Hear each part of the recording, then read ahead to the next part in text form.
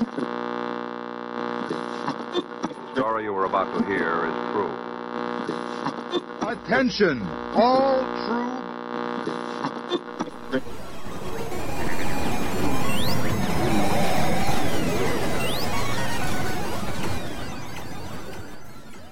She's alive! Alive!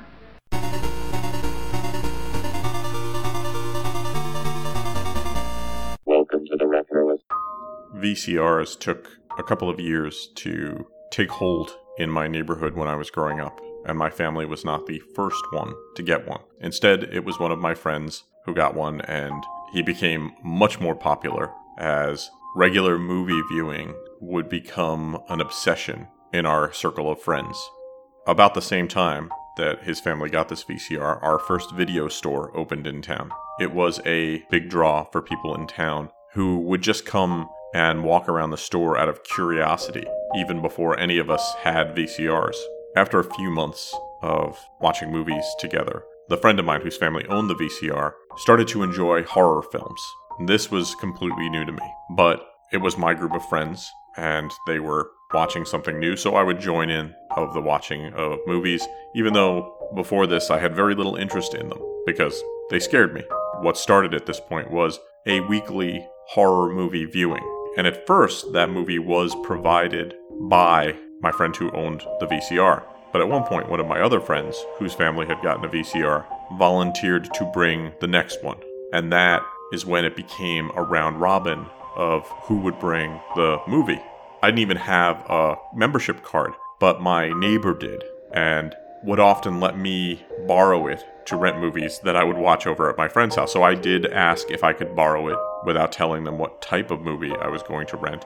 And I went down to the video store to rent a horror movie. This was my first horror movie rental. And what I had not thought about up till that moment, how was I, a kid, going to rent a rated R film? So I walked around the store, kind of pacing, trying to figure out what it is I would rent to begin with. And then, how would I handle it? Would I just go up there and nonchalantly put the video on the counter and hope that they didn't look down at me, barely reaching over the counter? What I inevitably decided upon, which is I think a pretty typical kid strategy, was I would rent a very obvious kids movie and then this other movie and put them both up there. And if they questioned me, I would say, oh, I'm picking that up for my parents. The other movie's obviously for me. So I grabbed two movies, Bedknobs and Broomsticks and Ghost Story. I had seen Bedknobs and Broomsticks before and really liked it and thought, well, we could watch Bedknobs and Broomsticks later. I had never heard of or seen Ghost Story before, but I thought the cover was pretty evocative. So I carried it up, put it on the glass counter, took out my money and my card, and waited for the inevitable confrontation. And I was surprised to learn there was none. The guy behind the counter could care less. He checked out both videos, put them in a bag, and I walked home with them. Later on, I would work at this very video store, and then other video stores after it. I tried to be a bit more responsible about checking ages, I guess, when I had the job, but then you realize who's got the time. I have movies to watch, movies to stock, snacks to eat.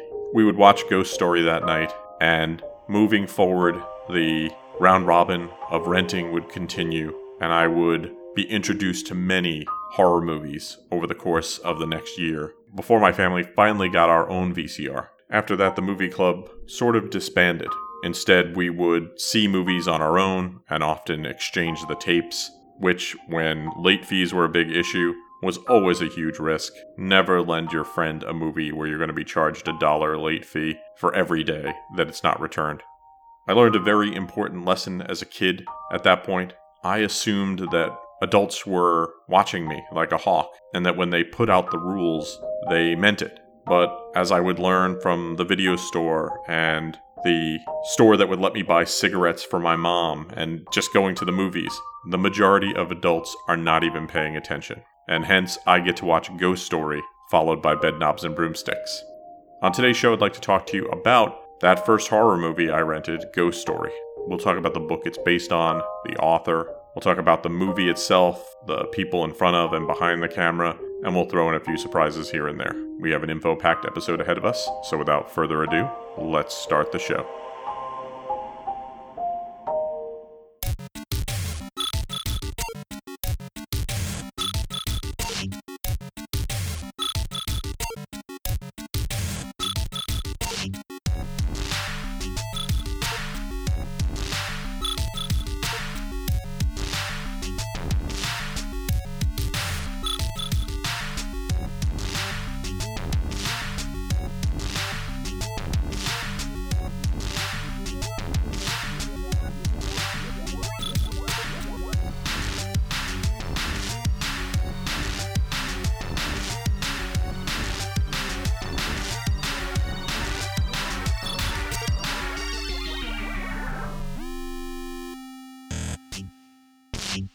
Ghost Story, the movie, is a 1981 horror film. It was directed by John Irvin and starred Fred Astaire, Douglas Fairbanks Jr., John Houseman, Melvin Douglas, and Alice Krieg. You wouldn't have this movie without the book, so let's talk a little bit about that horror novel. Ghost Story was written by Peter Straub, and it was published on January 1st, 1979. It was a big hit for Peter Straub. This book was a national bestseller, and it would elevate him into a higher level of horror writers, including people like Stephen King. In fact, Stephen King, when talking about horror, listed Ghost Story as one of the finest horror novels of the 20th century. And there's a lengthy review of it, and he explains why. So that should give you an idea of how well received and respected this book is. I would read Ghost Story after having seen the movie, and it was a couple of years after seeing the movie.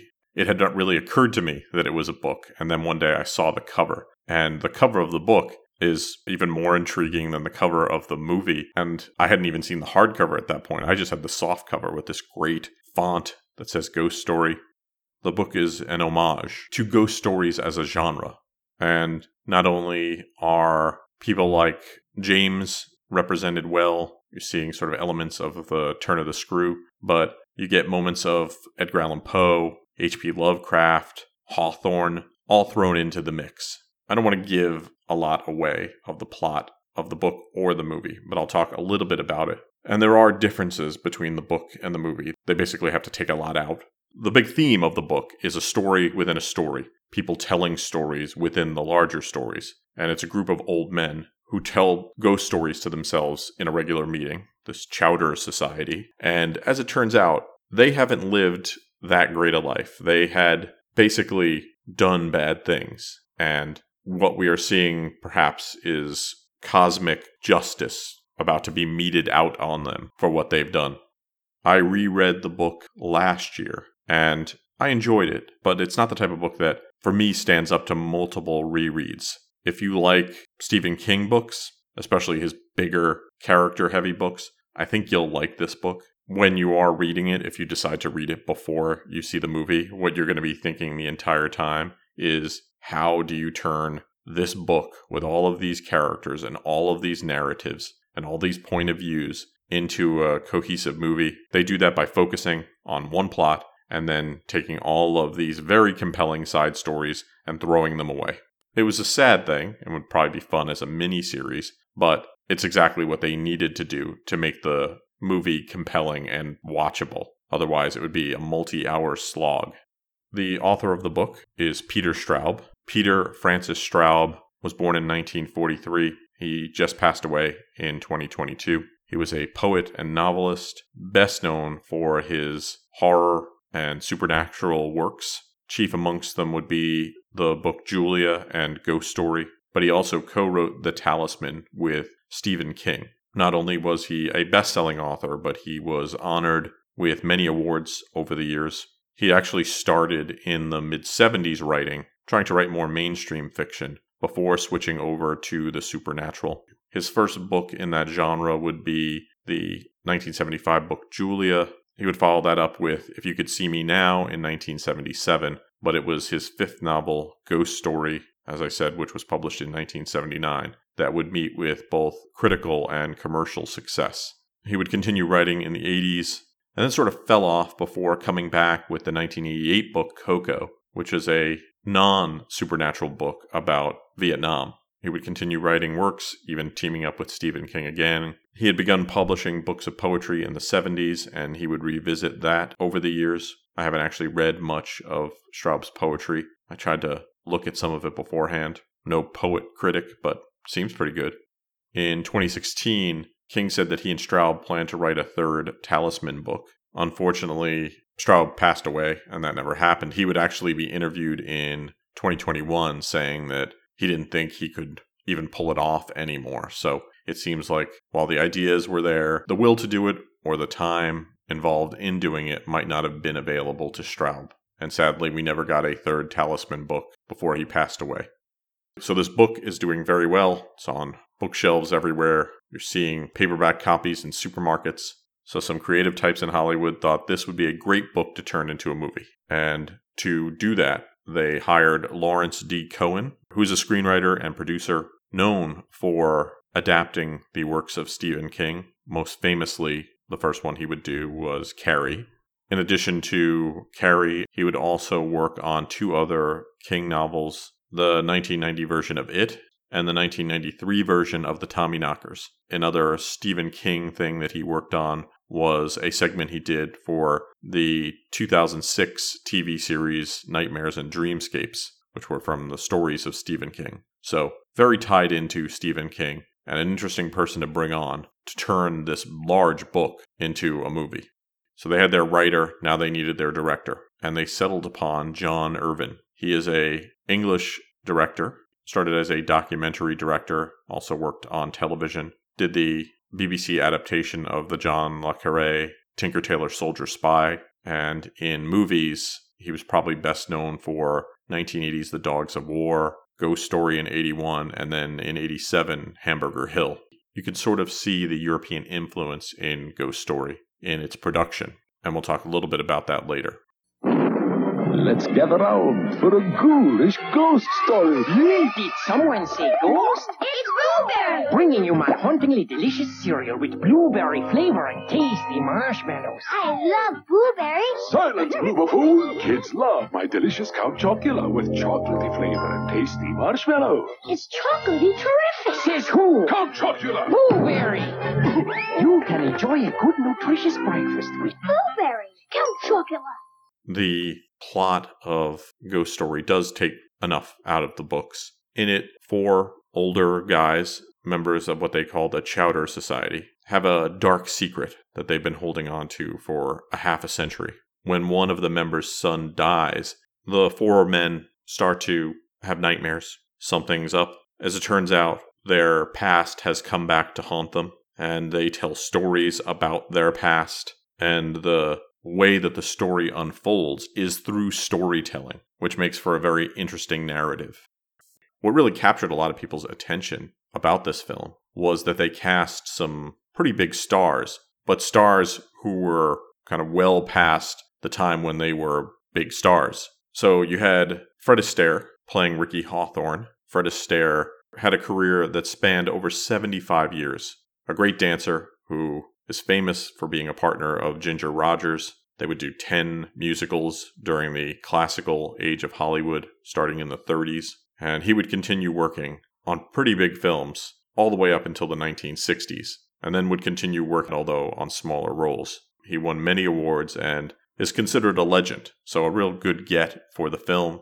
Playing the younger version of his character was Tim Choate. Choate passed away in 2004 at just the age of 49. He had continued to work over the years in TV shows like Babylon 5, but also movies like Blowout, Soap Dish, and the 2001 Pearl Harbor. Dr. John Jaffrey was played by Melvin Douglas, another actor who came to prominence in the 30s. While he started in the 30s, he would win Academy Awards in the 60s and 70s for HUD and Being There.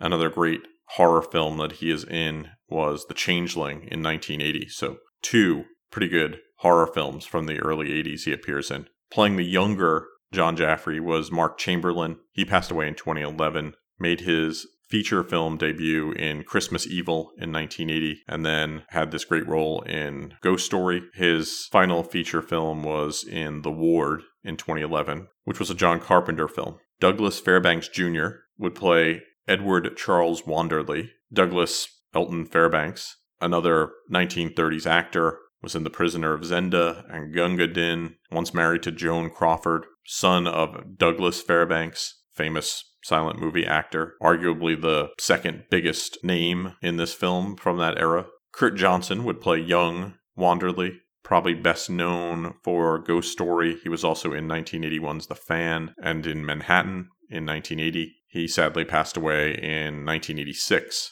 A lot of the younger actors passed away not too long or even before the older actors in this film. Finally, of the main 4, you had John Houseman as Sears James. One of my favorite names both ways. John Houseman is a great name and Sears James is a great name. Houseman, who worked on films like Citizen Kane, and The Paper Chase, for which he won an Academy Award, is best known for his amazing voice. He would do commercials for the brokerage firm Smith Barney. He also did a commercial for Puritan brand cooking oil. If you were around in the 80s and like horror films, you might know him from this or for his role in John Carpenter's The Fog. If you liked TV, he was also the grandfather in the TV show Silver Spoons, played Edward Stratton II. He has a great voice, so before we get on to the younger version of him, let's hear it now.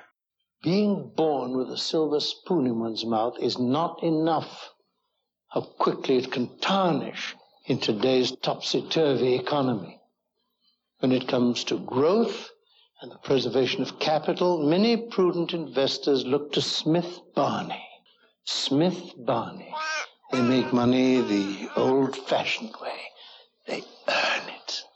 Ken Olin would play the young Sears James. He is a television actor, producer, director who is actually known for something that's not Ghost Story. He was in the TV series 30-something, where he would receive a Golden Globe Award for Best Actor and would continue to work and is still working today. Finally, of the main cast that we'll talk about here, you had Alice Krige, who played Eva Galley and Alma Mobley. Really good in this movie. Really brings a lot to the role. She was born in 1954 in South Africa, and her first film was Chariots of Fire, and then would do this dual role in Ghost Story in 1981. For modern audiences, you might know her as the Borg Queen in Star Trek First Contact from 1996. She has a great TV and filmography and is still working today. There's so many other actors in the film, but rounding out the cast, you had Patricia Neal as Stella Hawthorne, Craig Wasson as Don and David Wanderley, Jacqueline Brooks as Millie Jaffrey, and many, many more. So to get this movie rolling, Universal Pictures bought the rights to Ghost Stories in '78, so pretty quick, for $225,000. They brought Burt Weisbord in to produce, and he contacted director John Irvin to direct it. And that was based on Irvin's direction of Haunted the Ferryman, which is a British television film. According to an interview, Irvin said once he read the book and screenplay, he saw it principally as a story about men's fear of women and at some point hatred. And so when tasked with making the film, and as I mentioned earlier, it has a sort of European vibe, that's on purpose. He would hire several British people to be a part of his team, and the cinematography of it was meant to be European in appearance. He wanted it to kind of look like a Christmas card. They would film in Woodstock, Vermont, and Saratoga Springs, New York, with extra shots being done in New York City, Albany, and down in Florida. Then for interior work, they filmed at Universal Studios in Los Angeles. Being on location and filming wasn't common for people like Fred Astaire, and the film itself was pretty moody, even the shoot and how they would do it. Fred Astaire had misgivings about continuing the film because he found it kind of unsettling to work on, which I find very interesting. I would have loved to have been on the set if that's the sort of reaction you're getting from a veteran like Fred Astaire. Maybe it was just that moody, and the film itself is quite moody, so if they were able to translate that to the day-to-day workings of the set, I don't think I would have lasted a day or two on a set like that. Everyone loves a good ghost story, the thrill of a well-told tale. But when the story ends and you are alone, the images linger. You can sense them, hear them. You feel watched, followed, for there is no escape from your own imagination. Ghost Story. Rated R. Under 17, not admitted without parent.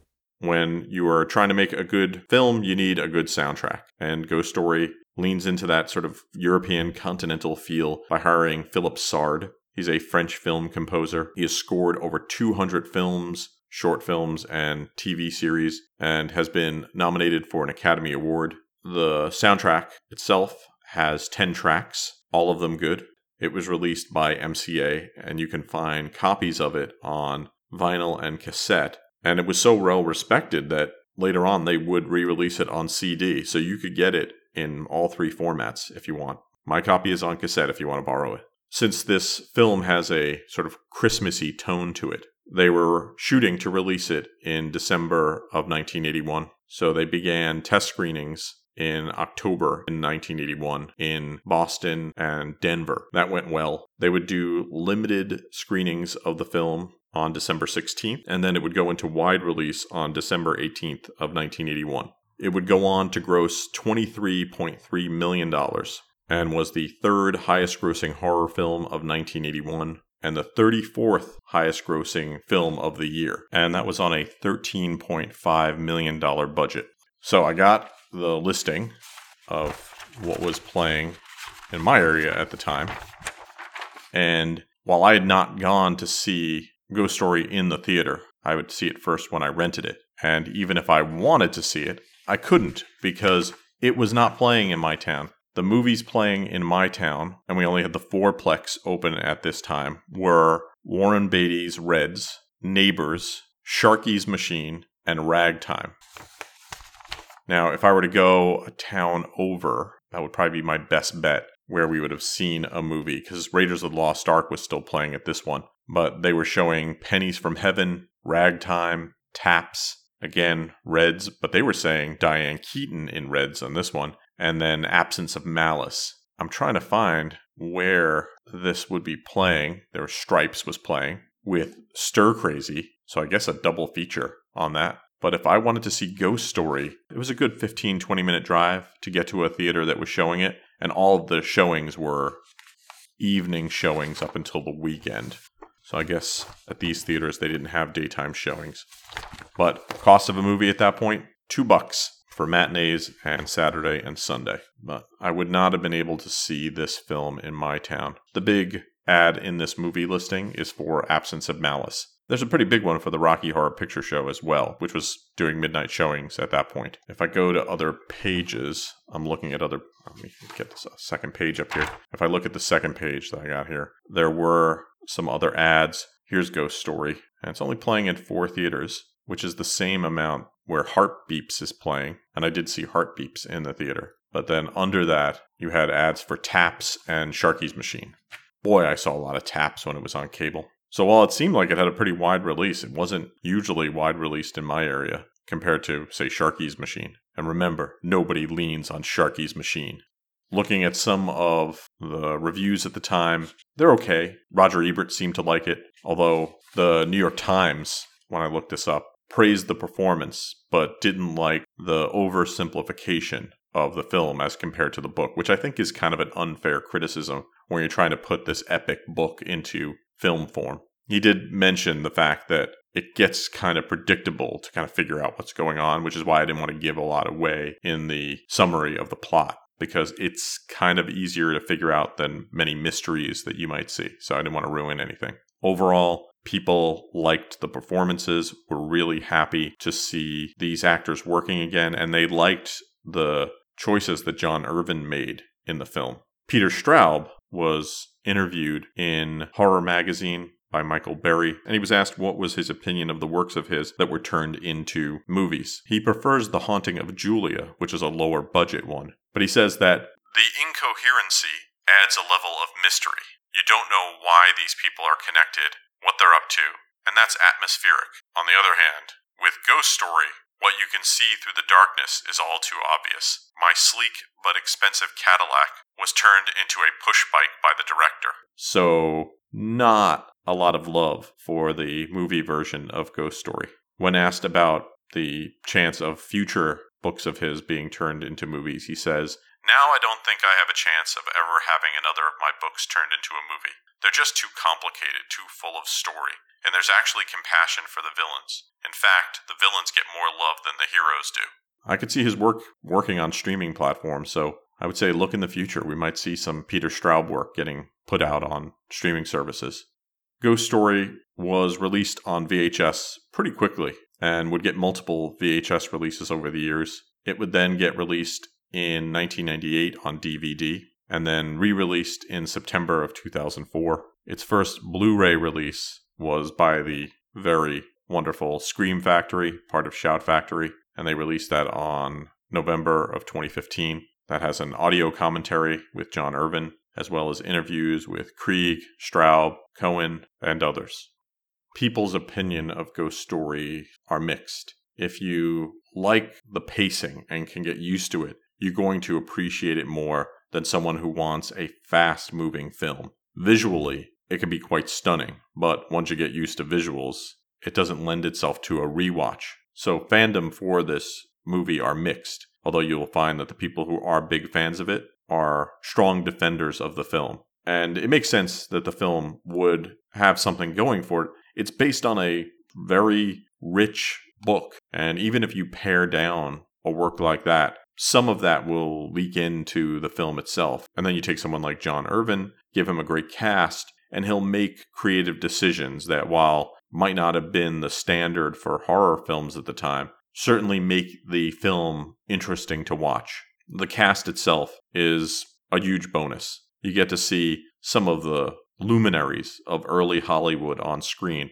many of them for almost their last time, and they deliver. They all put in really good performances. Irvin puts all he can on screen. The lighting and composition is great. Dick Smith did the makeup effects, and up close, some of them are really hard to take and always scary. What I think is unusual about it is that it's a mature horror film. It was made for an older audience, not the standard slasher flicks that you would go to. Instead, someone said, I'm going to make a horror film with sort of Euro sensibilities, a little artsy, something maybe some parents would like. And people went and saw it. It made money, although I do think it's challenging. It certainly was for me and my friends at the time who didn't know what we were watching and were very confused. Because up till then, we had been either watching classic horror from the 50s, 60s, or the more modern slasher flicks. And this felt more complex. It did feel more adult. It's elegant as a film, but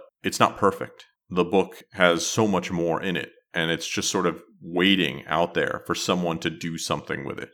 We have had some pretty long horror films made recently, and there's, as I said, all these streaming services out there that could finally sort of solve this big what if that I've had in my brain. What if Ghost Story had done better? What if it had gone in a different direction? Would we have seen more of Straub's work attempted to be translated to the big and small screen? In the past, I would say we'll probably never know. But I think with the attention that Stephen King gets a lot, that Straub and a few other horror writers who've been sort of on the periphery of King can be pulled in, and their works reinvented in a different format for all of us to enjoy. In the meantime, we have this classic film, and if you haven't seen it, you really should. If you haven't seen it as an adult, revisit it and really watch the decisions that were being made. I think you'll see it's a well-made film and a good ghost story.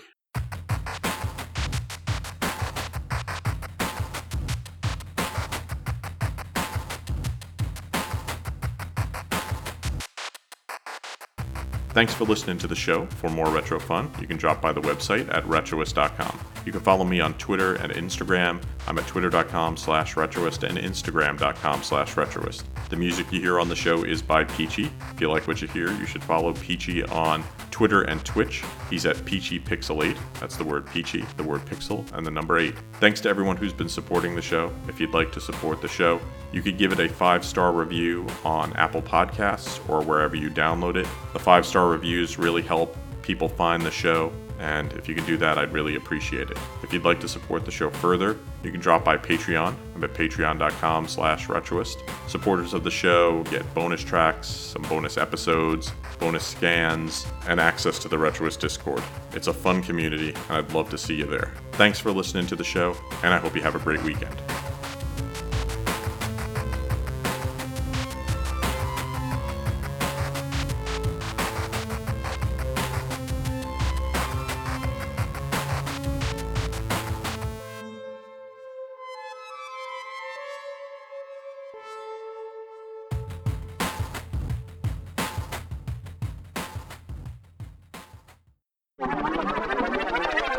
This school is our home. We think it's worth defending. It's not as good as Sharky's. Nobody leans on Sharky's machine. This has been a Retroist production. Goodbye.